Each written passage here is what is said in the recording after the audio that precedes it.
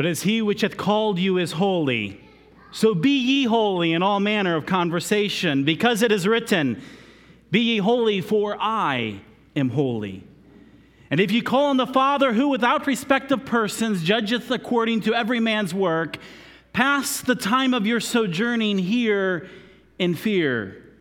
For as much as ye know that you are not redeemed with corruptible things as silver and gold, from your vain conversation received by tradition of your fathers, but with the precious blood of Christ, as of a lamb without blemish and without spot, who verily was foreordained before the foundation of the world, but was manifest in these last times for you, who by him do believe in God, that raised him up from the dead and gave him glory, that your faith and hope might be in God. Our great God, we bow before you here this day, giving thanks for your sacrifice on that cross that day. We praise you that you, the Prince of Life, gave your life for us, that you laid it down of yourself, and that you took it up again, giving us hope, giving us life, giving us purpose and reason to live, and enabling us to live holy lives before you. Great God, may this be real in each of our lives. May each and every one of us today know you and be known of you. And Lord, fill us with your Spirit.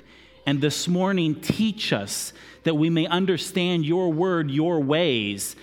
Help us to apply your word. Help us to live as you have instructed us. We need you today. I pray that your Spirit would move among us and help us to understand what you have revealed in your word through the Apostle Peter. Help us, Lord. Help us. For we in and of ourselves are weak and frail, and we need your Spirit, your abiding, dwelling presence in our lives.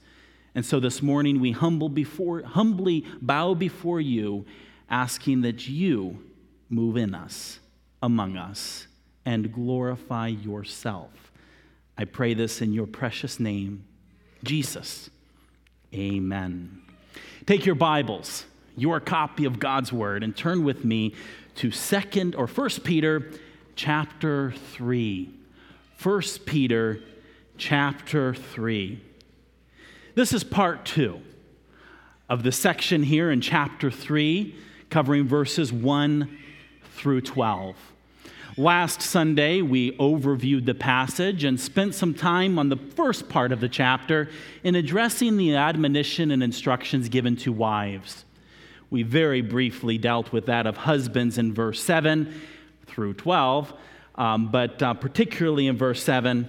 And so this morning, my desire is to come back to this message, this passage, and to look more intently at verse 7, the admonition given to husbands, where it says this, likewise, ye husbands, dwell with them, your wives, according to knowledge, giving honor to them as the weaker vessel, and as being heirs together of the grace of life, that your prayers be not hindered.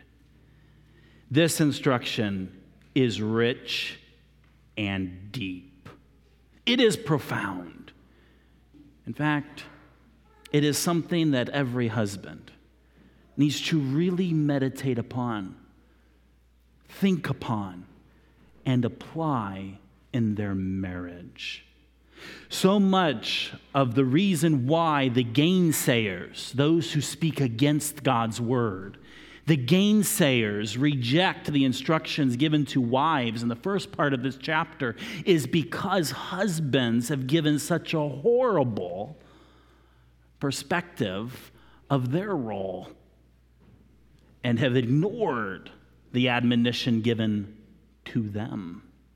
Let me read the passage in its entirety, and then we will come back at verse 7 and look at it more closely. Likewise, chapter 3, verse 1, ye wives, be in subjection to your own husbands, that if any obey not the word, they also may without the word be won by the conversation of the wives, while they behold your chaste conversation, way of life, coupled with fear. Whose adorning, let it not be that of outward adorning, of plaiting the hair, and of wearing of apparel, or of putting on of apparel, or wearing of gold, or putting on of apparel. But let it be the hidden man of the heart, and that which is not corruptible, even the ornament of a meek and quiet spirit, which is in the sight of God of great price. For after this manner, in the old time, the holy women also who trusted in God adorned themselves, being in subjection to their own husbands. Even as Sarah obeyed Abraham, calling him Lord, whose daughters ye are, as long as ye do well and are not afraid with any amazement. Likewise, ye husbands, do well with them according to knowledge, giving honor unto the wife as unto the weaker vessel, and as being heirs together of the grace of life, that your prayers be not hindered. Finally, be ye all of one mind, having compassion one of another. Love as brethren. Be pitiful. Be courteous. Not rendering evil for evil, or railing for railing, but contrariwise, blessing. Knowing that ye are thereunto called, that ye should inherit a blessing.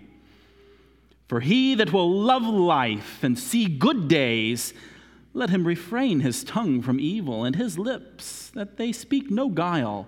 Let him eschew evil and do good.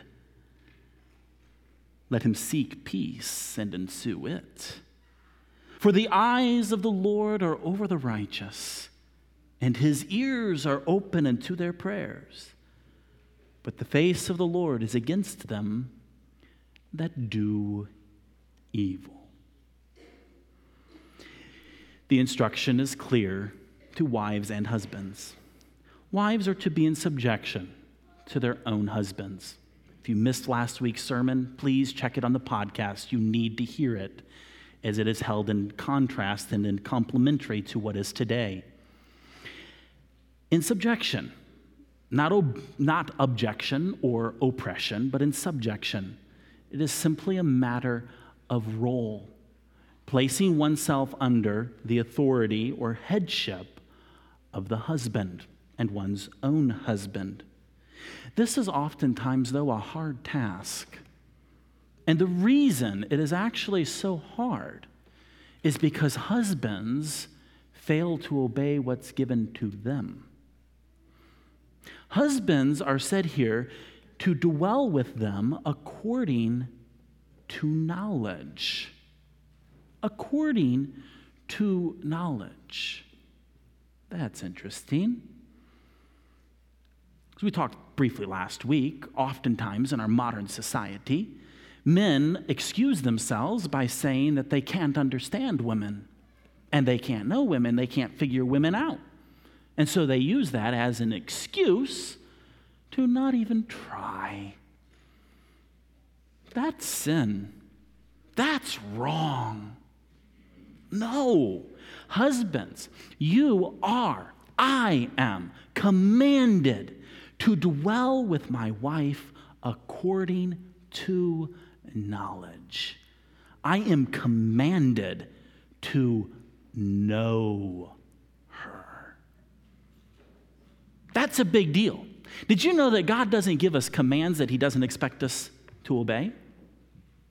That kind of makes sense, right? And let me tell you another piece about God's commands. God doesn't give us commands that he does not enable us to obey.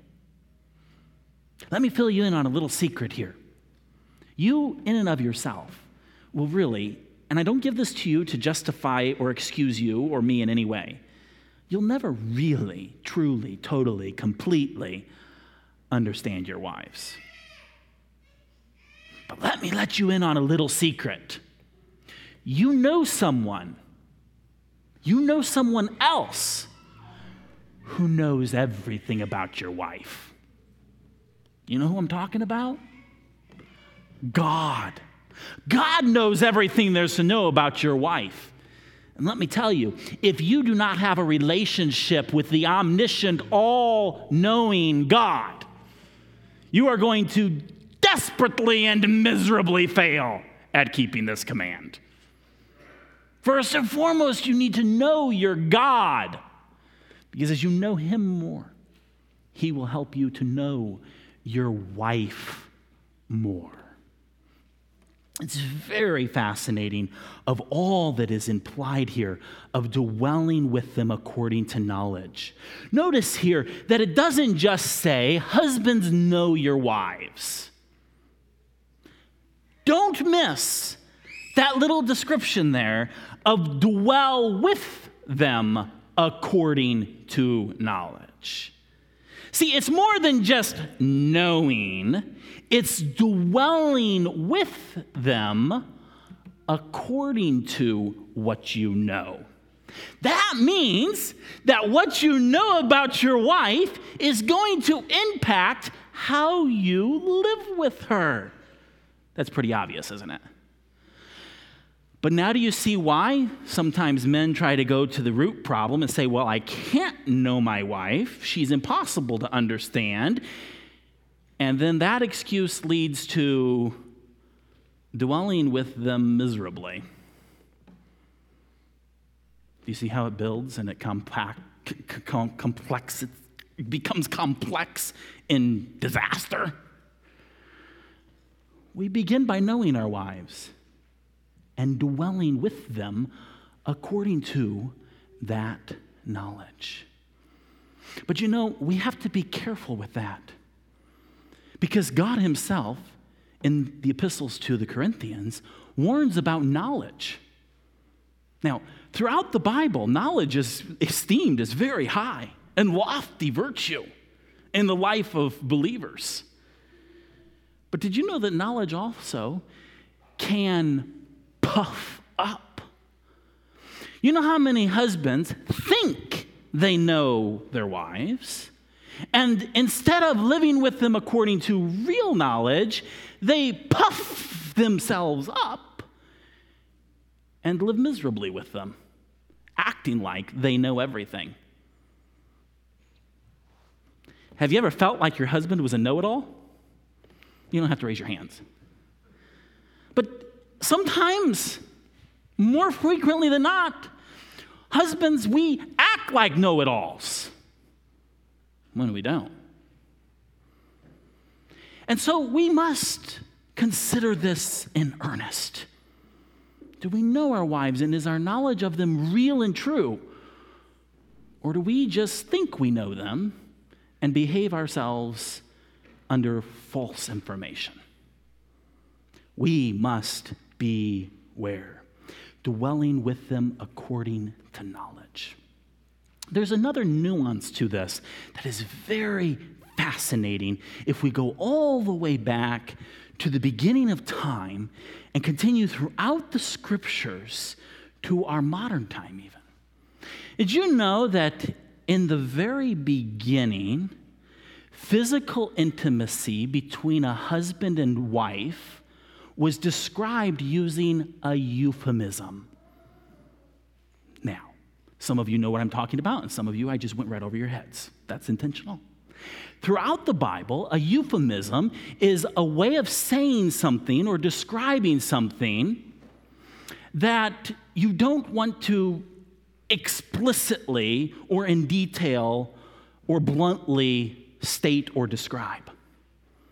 And throughout Scripture, actually, repeatedly, it is described bluntly, but in many occasions, physical intimacy between a husband and a wife is described like this, beginning with Adam and Eve. And Adam knew his wife Eve, and she conceived. That's interesting. Oftentimes, when we think of physical intimacy, we think of physical intimacy. But from the very beginning, the very first description of it, it uses the word that the husband knew his wife. That's fascinating. That means that it's very much mental. It is very much emotional. It is very much spiritual. In fact, the physical is the smallest of problems.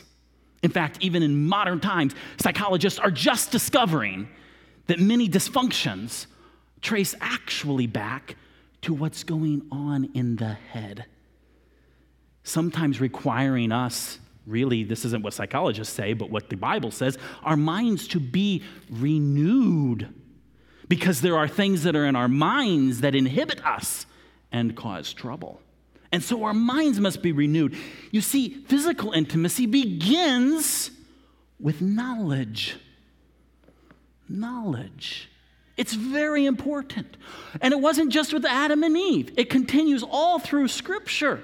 Even when it comes to the birth of Jesus Christ, it specifically states that Joseph did not know his wife Mary until she had brought forth her firstborn son, the virgin birth of Jesus Christ.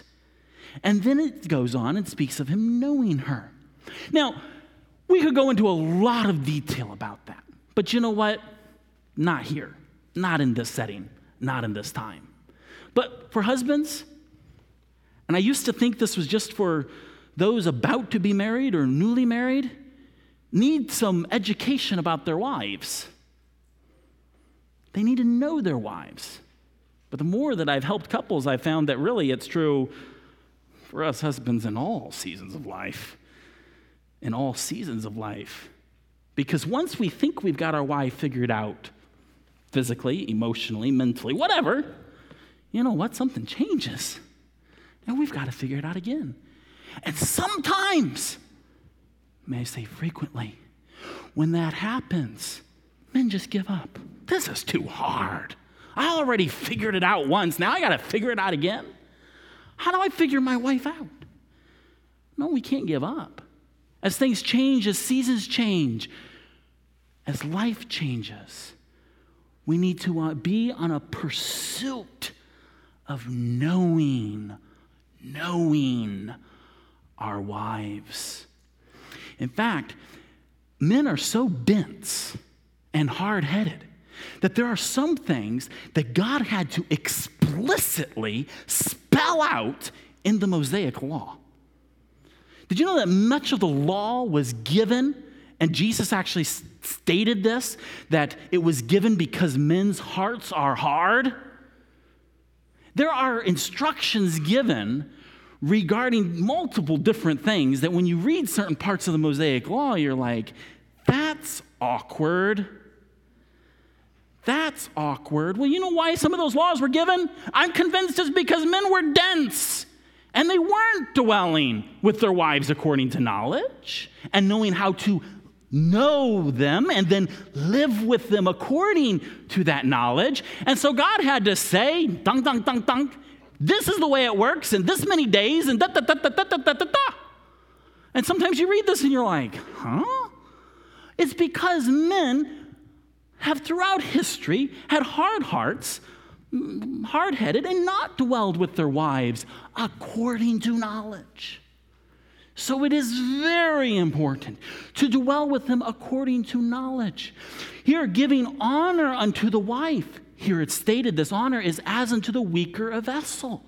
That's also interesting because describing her as the weaker vessel doesn't describe her as an inferior being. It simply states, perhaps maybe stereotypically, but generally true, that the wife physically is weaker than her husband. And taking this fact into consideration, the husband knows it and dwells with her according to that knowledge. But it's more than just living with her according to that knowledge.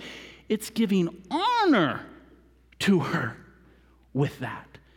This is profound because so many times marriage relationships between husbands and wives are compounded because when a wife finds herself in a very weak point in a day, those are the times when husbands frequently are the most insensitive. Oh, we must not be like that. We must know of those days, and we must dwell with them according to knowledge.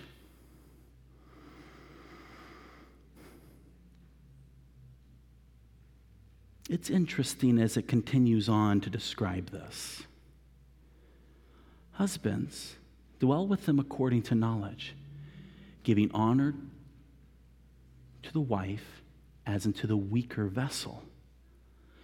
And, look at this phrase, as being heirs together of the grace of life. Oh, there's a lot packed into that. You know, we're heirs. That means we're due to inherit, or we have inherited something. First, Peter in this letter has already discussed some of the incredible things that we have inherited in describing us as joint heirs with Christ back in chapter 1. And here now, one of the inheritances we have received is the grace of life, the gift of life, the empowering of life. We've received this. And considering the fact that we've received this grace of life, it motivates us to dwell with our wives according to knowledge and to honor them. Remember I said a moment ago that if you really want to know your wife, you need to know somebody else? Who do you need to know? God. You need to know the one who created her. You need to know him. Turn with me to a passage that is beautiful in describing our relationship with God, found in John chapter 10. John chapter 10, Jesus described himself as the good shepherd. He said in John chapter 10, verse 14, I am the good shepherd. And he didn't just leave it there. Do you know what the rest of the verse says? He says, I am the good shepherd and know my sheep and am known of mine. As the Father knoweth me, that's God the Father, knoweth Jesus, the eternal Son of God, even so I know the Father. And I lay down my life for the sheep. Oh, husbands, do you see what's going on here? Jesus says that he is the good shepherd, and he knows his sheep, and his sheep know him. And he says that I lay down my life for the sheep. Dwelling with your wives according to knowledge means that if called upon, you will lay down your life for your wife. Now, let me bring that to another side of things, because most husbands, probably in arrogancy and pride, would say, of course I would lay down my life for my wife. But do I sacrifice our own passions and opinions and wishes and desires and fleshly wants for the better of our wife? Do we lay down on the altar every day those things that prevent us from dwelling with our wife according to knowledge? You see, Jesus, as we learned last week, he has numbered the very hairs on our head. He knows us intimately and in a way beyond husbands could ever know their wives. But you know something else that's fascinating about Jesus? Is not only is he described as the good shepherd, he is also described as the bridegroom of the church. And in fact, the Christian marriage of a husband and a wife together shows forth a great mystery, something that was previously unknown but is now revealed. And that is The relationship between Christ and the church and the marriage relationship between a husband and a wife is to be a picture of that relationship. And so when we want to study what it is to be a husband, a godly husband, we need to study Jesus. We need to study Jesus and how Jesus dwells according to knowledge with us. Here we see an illustration, an example of him giving his life for the sheep, for you and me. If you look here, as we continue down in this passage, Jesus speaks of giving his life and describes of all of this. And look what he says in verse 27. He says, "My sheep hear my voice, and I know them, and they follow me. And I give unto them eternal life, and they shall never perish, neither shall any man or any pluck them out of my hand." He knows you. And not only does he know you, and not only has he given and laid down his life for you, do you see here he also gives unto them eternal life? That's being heirs together of the grace of God. If you've received this everlasting life from the Good Shepherd, you have received the grace of life. But you know, eternal life isn't something that begins when you die and go to heaven. Eternal life begins when you become one of his sheep. It begins when you are forgiven your sins and saved. It begins when the Holy Spirit moves inside you. That's everlasting life. Now that's really, really big and deep stuff, isn't it? But bring it back to the marriage relationship. Husbands, wives, especially those of us who have received the grace of life. And this isn't just the gift of eternal life. This is grace that is grace in every aspect, every part of our life. This is the grace that comes when we're in that moment and we don't understand our wife for whatever reason. When we've tried our best to understand and we still don't understand. It's in that moment that there is grace. And we are heirs of it. And do we avail ourselves to it? Let me tell you another part of this.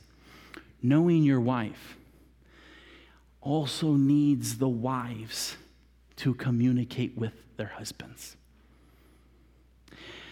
If you think again of the relationship between Christ and the church, have you ever thought of what God wants from us? Oh, he wants us to pour our hearts out to him. In fact, throughout the Psalms, it's repeated over and over and over about pouring our hearts out to God.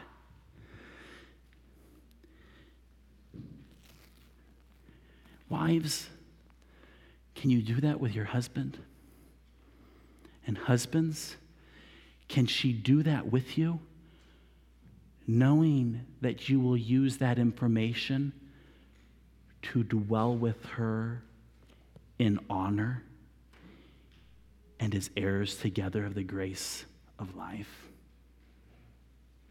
I sure hope so. So often, wives stop sharing what is deepest in their heart because their husbands a long time ago stopped caring. Don't stop caring. Care every day and long to know her, not to in any way do her harm. So many times information is used as power to manipulate, to hurt. No, knowledge and information is not to manipulate or to hurt. Knowledge ought to be used so that we can respond with honor, with grace.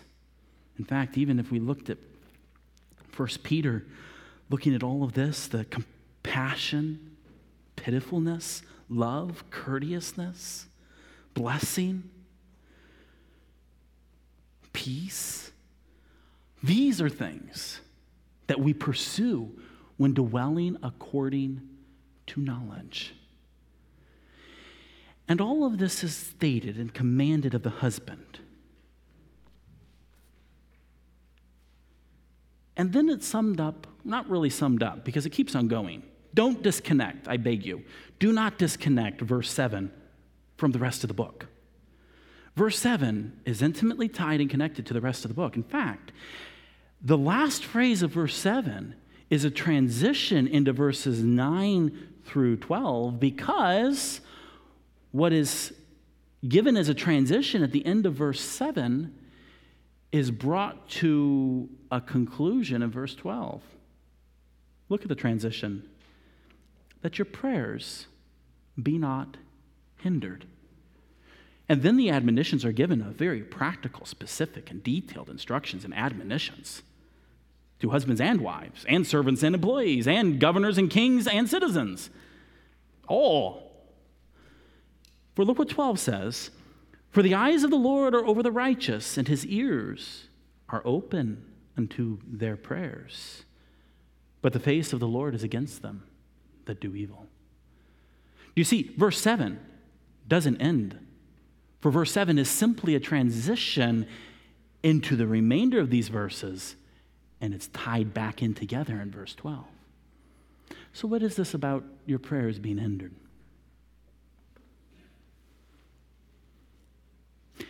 Throughout history, men have behaved themselves, or presented themselves, rather, not behaved necessarily, as very moral, upright, and outstanding men. When on the inside, they're really not. You probably heard of the guy who started Buddhism, right? You ever heard of Buddha? We have an aversion to that whole system of religion, mainly because of the way we're brought up and rejection of it. But did you know that in the doctrines of Buddhism, there's lots of morality? In fact, you could read certain parts of Buddhism and think you were reading the book of Proverbs in your own Bible. Weird. I think he stole it from the book of Proverbs, but that's another topic. The founder of Buddhism talked of a higher spiritual life, of living this life in a higher level and in a moral higher degree of goodness. And so, in order to pursue this higher life of morality, he abandoned his wife and children and went and became a monk in developing his system of religion.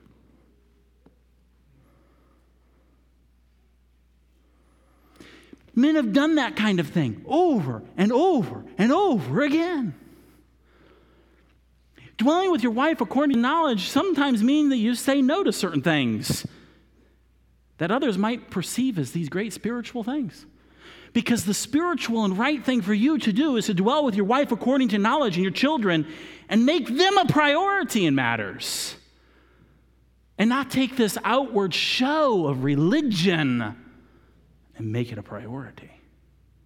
And churches need to be careful that in their programming and in their scheduling, they don't schedule activities of religious spiritual nature that they're not admonishing and encouraging dads and husbands to make sure that they're first showing piety at home rather than coming to men's prayer breakfast, when really they probably needed to stay home and make breakfast for their wife and kids and do the chores on Saturday morning. I'm not saying anything against men's prayer breakfasts. Men's prayer breakfasts are great. But don't go to the men's prayer breakfast if you need to be dwelling with your wife according to knowledge and spending that morning getting to know her. Dwell with your wives according to knowledge. And don't create this false, fake spirituality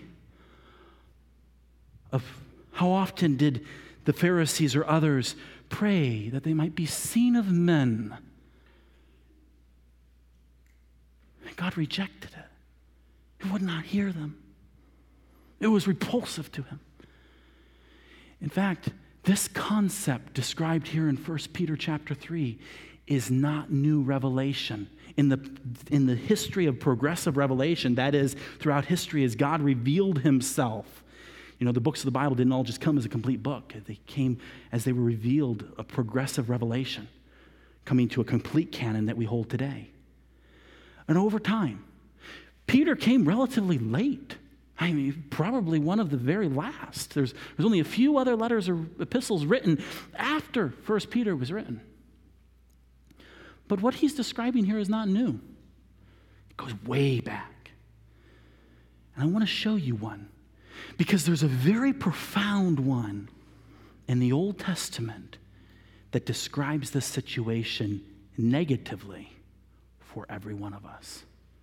Turn with me to the book of Malachi, the last book of the Old Testament.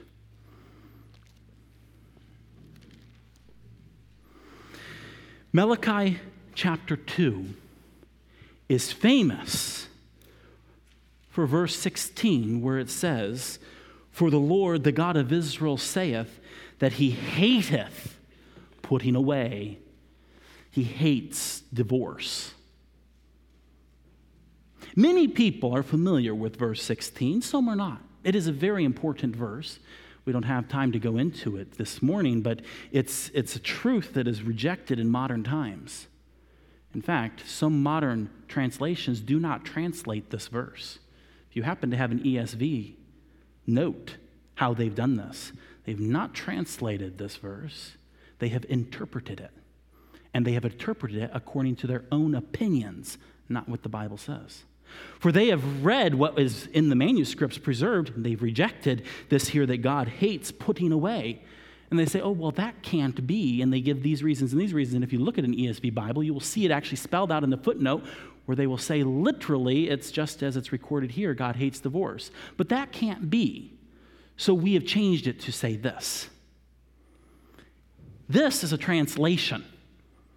The actual description here is what God has said. This is a translation where it says that the Lord, the God of Israel, saith that he hateth putting away. Putting away is a Bible phrase, Old Testament phrase coming from the law of Moses, describing divorce.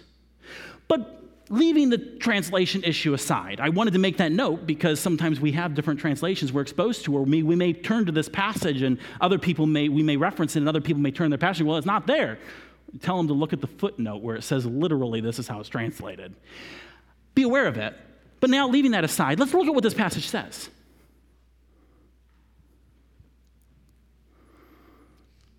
Malachi is a letter written to a people who were hypocrites. That means that they said and did things publicly that wasn't what was really on the inside. They were fake. And their religion was fake. Follow with me.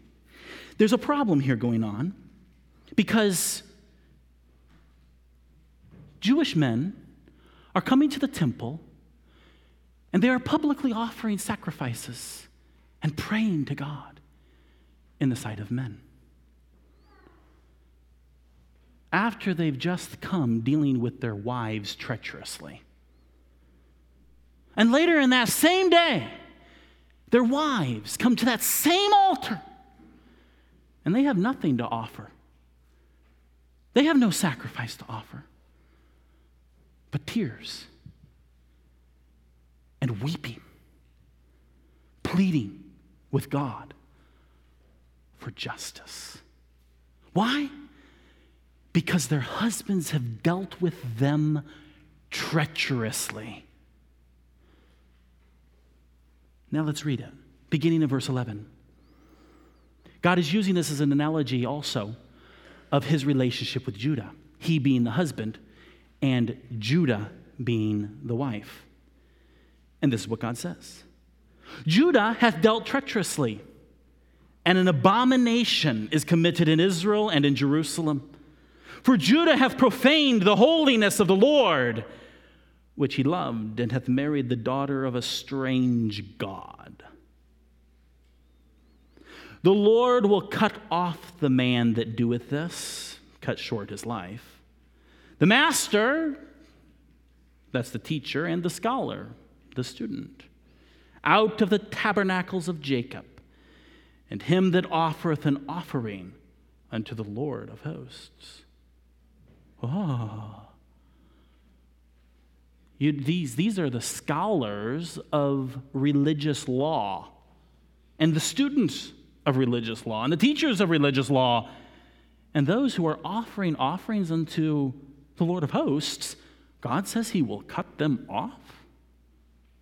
Why? God continues. He says this, and this have ye done again, covering the altar of the Lord with tears, with weeping, and with crying out, insomuch that he regardeth not the offering any more, nor receiveth it with goodwill at your hand. Remember 1 Peter? Likewise, ye husbands, dwell with them according to knowledge, giving honor unto the weaker vessel, and as being heirs together of the grace of life, that your prayers be not hindered. Because when you aren't doing those things, your prayers are hindered. God says to you the same thing he says to these people with the offerings that they offer.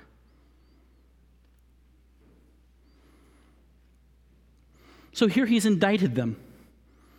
He's described them of this offerings of weeping and crying out and tears. Verse 14. Yet ye say, wherefore? God has just indicted them, saying, I won't take your offerings anymore. No more. No more. I don't want your offerings. And they're saying, why? Wherefore? What for? Why won't you take our offerings? We're pious. We bring our offerings to you. Verse 14, God says this, because the Lord hath been witness between thee and the wife of thy youth, against whom thou hast dealt treacherously, yet is she thy companion and the wife of thy covenant?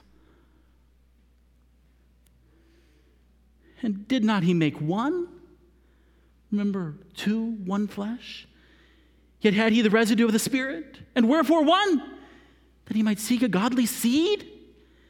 Therefore, take heed to your spirit, and let none deal treacherously against the wife of his youth. For the Lord, the God of Israel, saith that he hateth putting away. For one covereth violence with his garment, saith the Lord of hosts. Therefore, take heed to your spirit, that ye deal not treacherously. You see, these men, these husbands, were dealing treacherously with the wife of their youth, with the wife of the covenant, the promise, the sacred promise that they had made before God. God is witness. And in fact, they're also abusing them. If you look here in the following part of verse 16, it speaks of them covering violence with his garments. Using garments to cover the bruises of the abuse. God says, I'm wearied of it. You come before me having beaten your wife, dealt with her treacherously, and there's 1,001 ways you can deal with your wife treacherously. More than that. And then you have the audacity to come to my holy temple and to offer up public prayers and sacrifices as if you're some pious, religious, holy man. God says, I'm weary of it. No, I won't receive it with goodwill at your hand. Verse 17, ye have wearied the Lord with your words. Yet ye say, wherein have we wearied him? When ye say, every one that doeth evil is good in the sight of the Lord, and he delighteth in them. Or where is the God of judgment? You see what's going on here is that the temple was a place where you ought to have been able to come to seek justice. In fact, it was very common for those who were refugees to flee to the temple and to cling on to the horns of the altar. To do so was an appeal for justice to be served. But not only were the husbands dealing treacherously with their wives at home and coming to that very altar and offering vain and piously false and sincere offerings and prayers, their wives came to that same altar, clinging onto that altar, weeping and crying out and pouring tears upon it, a sign of crying out for justice. And the audacity of the priests and the people around, you know what they did? That's what's described in verse 17. And why they further wearied the Lord. For they have said, every one that doeth evil is good in the sight of the Lord.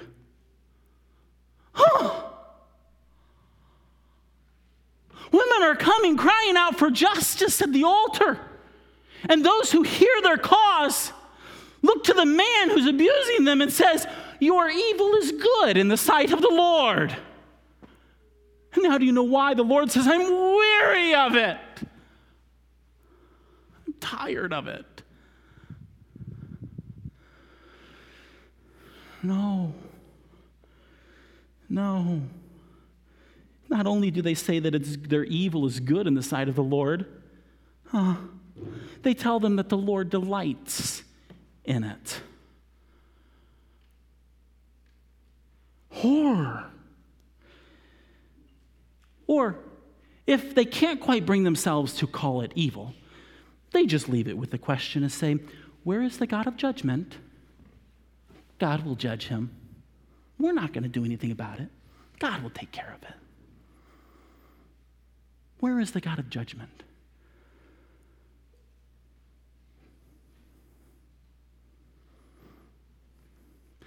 This matter is extreme.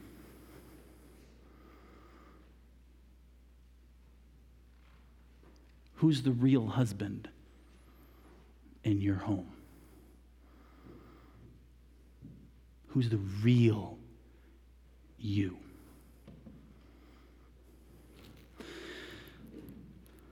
Husbands, dwell with them according to knowledge, giving honor unto the wife as unto the weaker vessel, and as being heirs together of the grace of life, that your prayers be not hindered.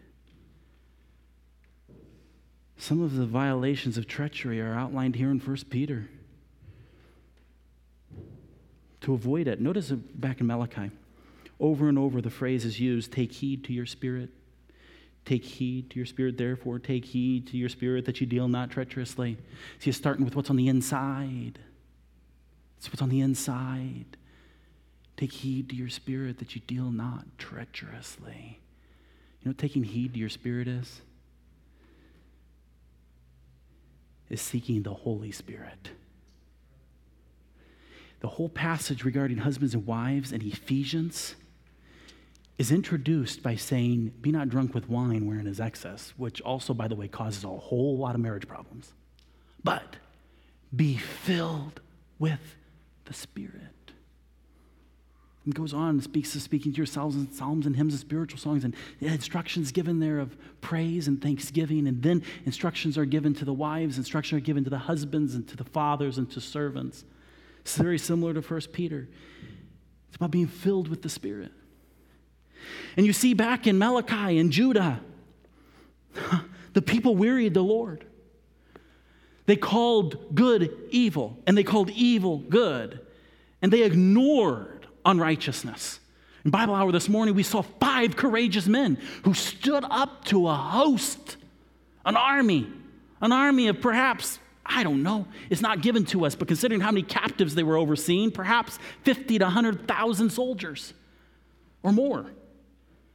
And 5 courageous men stood up and said in that gate, justice will be served today. You will not bring those captives in. They will be brought back and returned to their home. 200,000 captives. 5 men stood up to an army for justice. That wasn't going on here in Malachi. Is it going on here in our lives, in our church? Look with me. Don't hide sin. Don't hide trouble. Don't hide problems. It needs to be dealt with. Let me jump forward in 1 Peter to deal with this, because in the church, there are times in which we will suffer for righteousness' sake, and sometimes it will be standing up for justice. And so, chapter 4, verse 12 says, beloved. Notice that phrase again, oh, dearly beloved. When you find that word in Peter, get ready. He's going to say something really hard. Oh, beloved. Think it not strange concerning the fiery trial which is to try you, as though some strange thing happened unto you. But rejoice, inasmuch as ye are partakers of Christ's sufferings, that when his glory shall be revealed, ye may be glad also with exceeding joy. If ye be reproached for the name of Christ, happy are ye, for the Spirit of glory and of God resteth upon you. On their part he is evil spoken of, but on your part he is glorified. But let none of you suffer as a murderer, or as a thief, or as an evildoer, or as a busybody in other men's matters. Note that.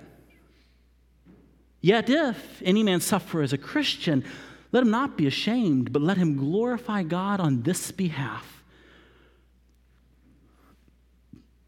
And look at verse 17. For the time is come that judgment, this is righteous judgment, must begin at the house of God.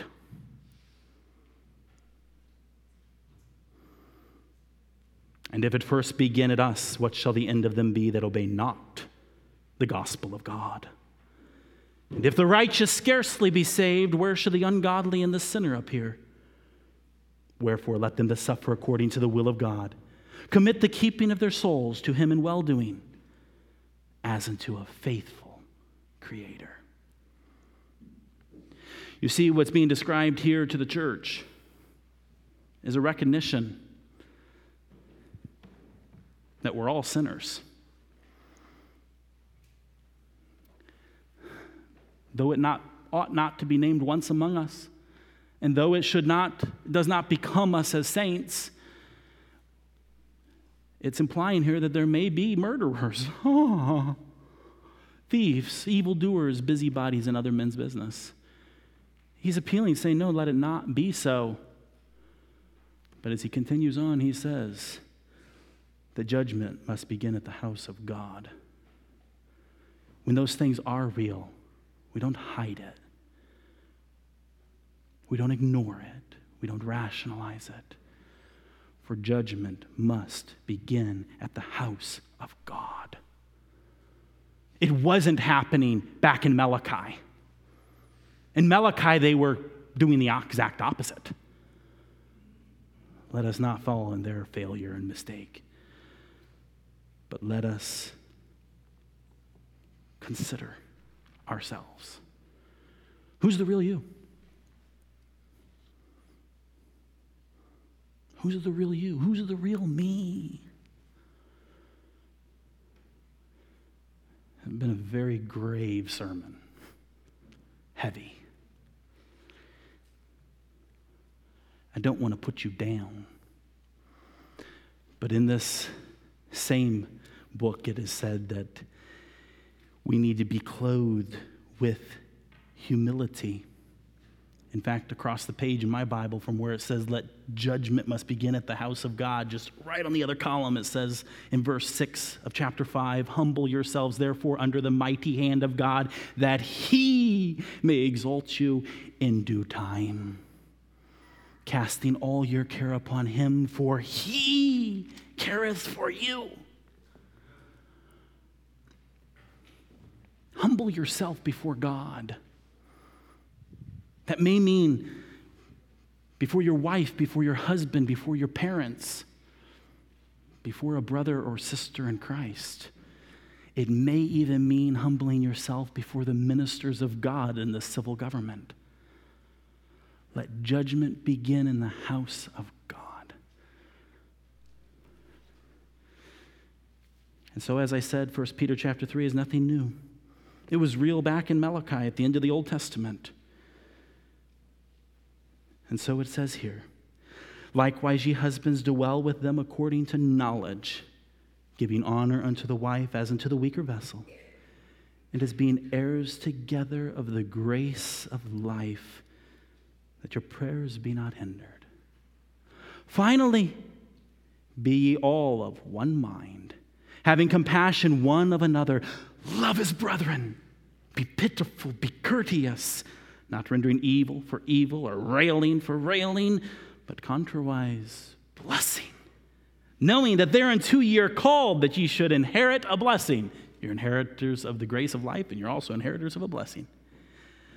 For he that will love life and see good days, let him refrain his tongue from evil, and his lips that they speak no guile. For he that will love life and see good, let him eschew evil and do good. For he that will love life and see good, let him seek peace and ensue it. For the eyes of the Lord are over the righteous, and his ears are open unto their prayers. But the face of the Lord is against them that do evil. Let judgment begin in the house of God. Let us humble ourselves before the mighty hand of God, that he may lift us up. And let us cast all our cares upon him, knowing he cares for us.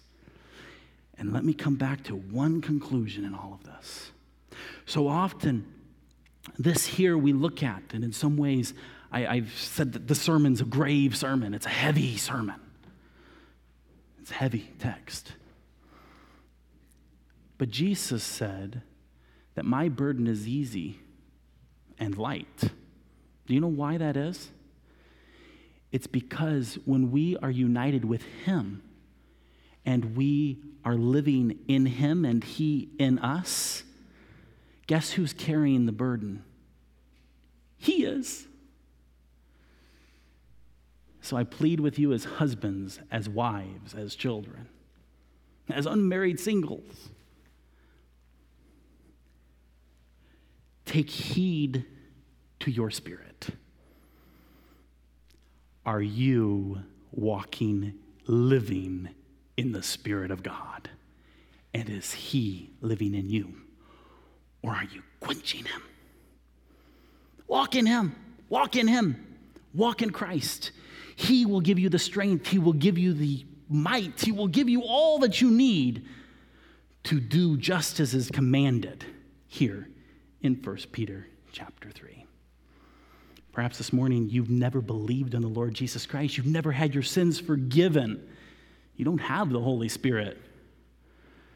Well, you can receive him today by believing that Jesus died for your sins, was buried, and rose again, and that Jesus and he alone can forgive your sins, give you that everlasting life, and make you one of his own, so that we can look forward to what is described in 1 Corinthians chapter 13. For now we see through a glass darkly, but then face to face. Now I know in part, but then I shall know, even as also I am known. Let's keep looking for that day when we're in the presence of our good shepherd, our Savior, our head. Lord Jesus, we humbly submit and bow before you this day. May your Spirit move among us this morning. May judgment begin in the house of God. May secret sins be confessed and forsaken. And may each one of us, as husbands, repurpose to intentionally, in your spirit, dwell with our wives according to knowledge and honoring them. May we day by day and moment as husbands, wives, in all relationships and seasons of life, give praise and live as though we are the heirs of the grace of life. May we live in life and light and not darkness and death, or in the works of darkness or death. But live in your spirit that you might bring forth in us good things and a life that is pleasing to you. We thank you for your grace. We thank you for the grace of life. Oh, the hope, the joy that gives to us. To know that we are known by you. To know that in the ages to come we will experience, we will receive, we may know the exceeding riches of your grace and your kindness toward us through you, Jesus. We love you because you first loved us. May your love flow through us to one another. May your grace fill us. May your spirit fill us. And may we walk in your spirit as we commit ourselves to you in this day. And we pray in your name, Lord Jesus. Amen.